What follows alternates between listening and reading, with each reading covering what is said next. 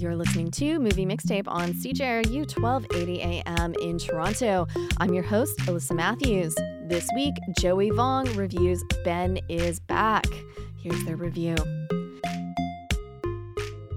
Movies about drug addiction have a reputation of being tough to navigate and even tougher to write, and that's why I have a particularly complicated relationship with Peter Hedges' latest release, Ben is Back, starring Lucas Hedges and Julia Roberts.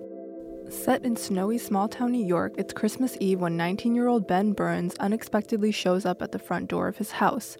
It's been 77 days since he was last home because Ben, as we find out, is a recovering addict who's spent the last 4 months in rehab.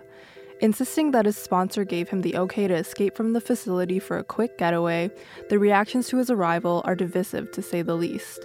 While Mother Holly is shocked but delighted, Ben's sister Ivy and stepfather Neil quickly conclude that this visit can come of no good. He's ruined the holidays for the family before, and the two argue that this return is much too sudden. They aren't speaking out of turn, but still, Holly is hopeful, allowing him 24 hours at home under the condition that he never leaves her sight. And of course, he accepts.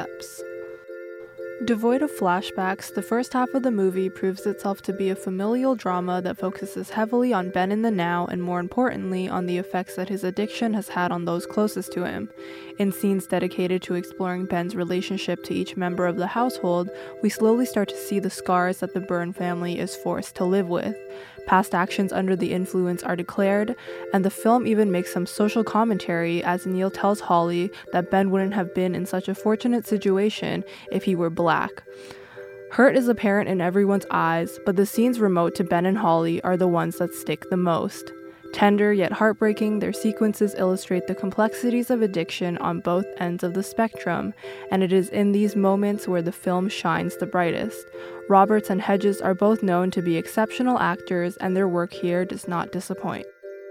Besides the occasional preachy or cliched line of dialogue, Ben is Back doesn't really make a wrong turn until the second half of the movie hits. When the family dog goes missing and all eyes are on Ben, that is when things begin to spiral. What started out to be a fairly authentic and believable addiction drama turns into a soft thriller that tosses Holly and Ben into the local underworld of drugs in desperate search for their pet. The tone takes a sudden and unnatural shift as the focus strays away from portraying the struggles of addiction to whether or not the parent-son duo can save Christmas and at what cost. As a result, the capacity for emotional connectivity becomes blurred, and the narrative never gets the chance to really truly recover. But, this being said, Ben is Back shouldn't be dismissed because, like all other addiction dramas, it comes with its ups and downs. Although the latter half may be a little bit far-fetched, the film does a great job in portraying addiction through multiple lenses and through the perspective of the present.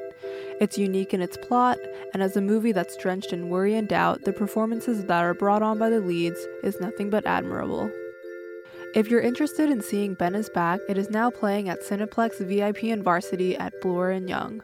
For CJRU 1280 AM in Toronto, I'm Joey Vong. Thanks, Joey. That's all for Movie Mixtape this week and for this season. We'll be back in January with more reviews, interviews, and film coverage. To find out more about the films discussed and to hear past episodes, you can visit the archive at film.cjru.ca. For Movie Mixtape, I'm Alyssa Matthews.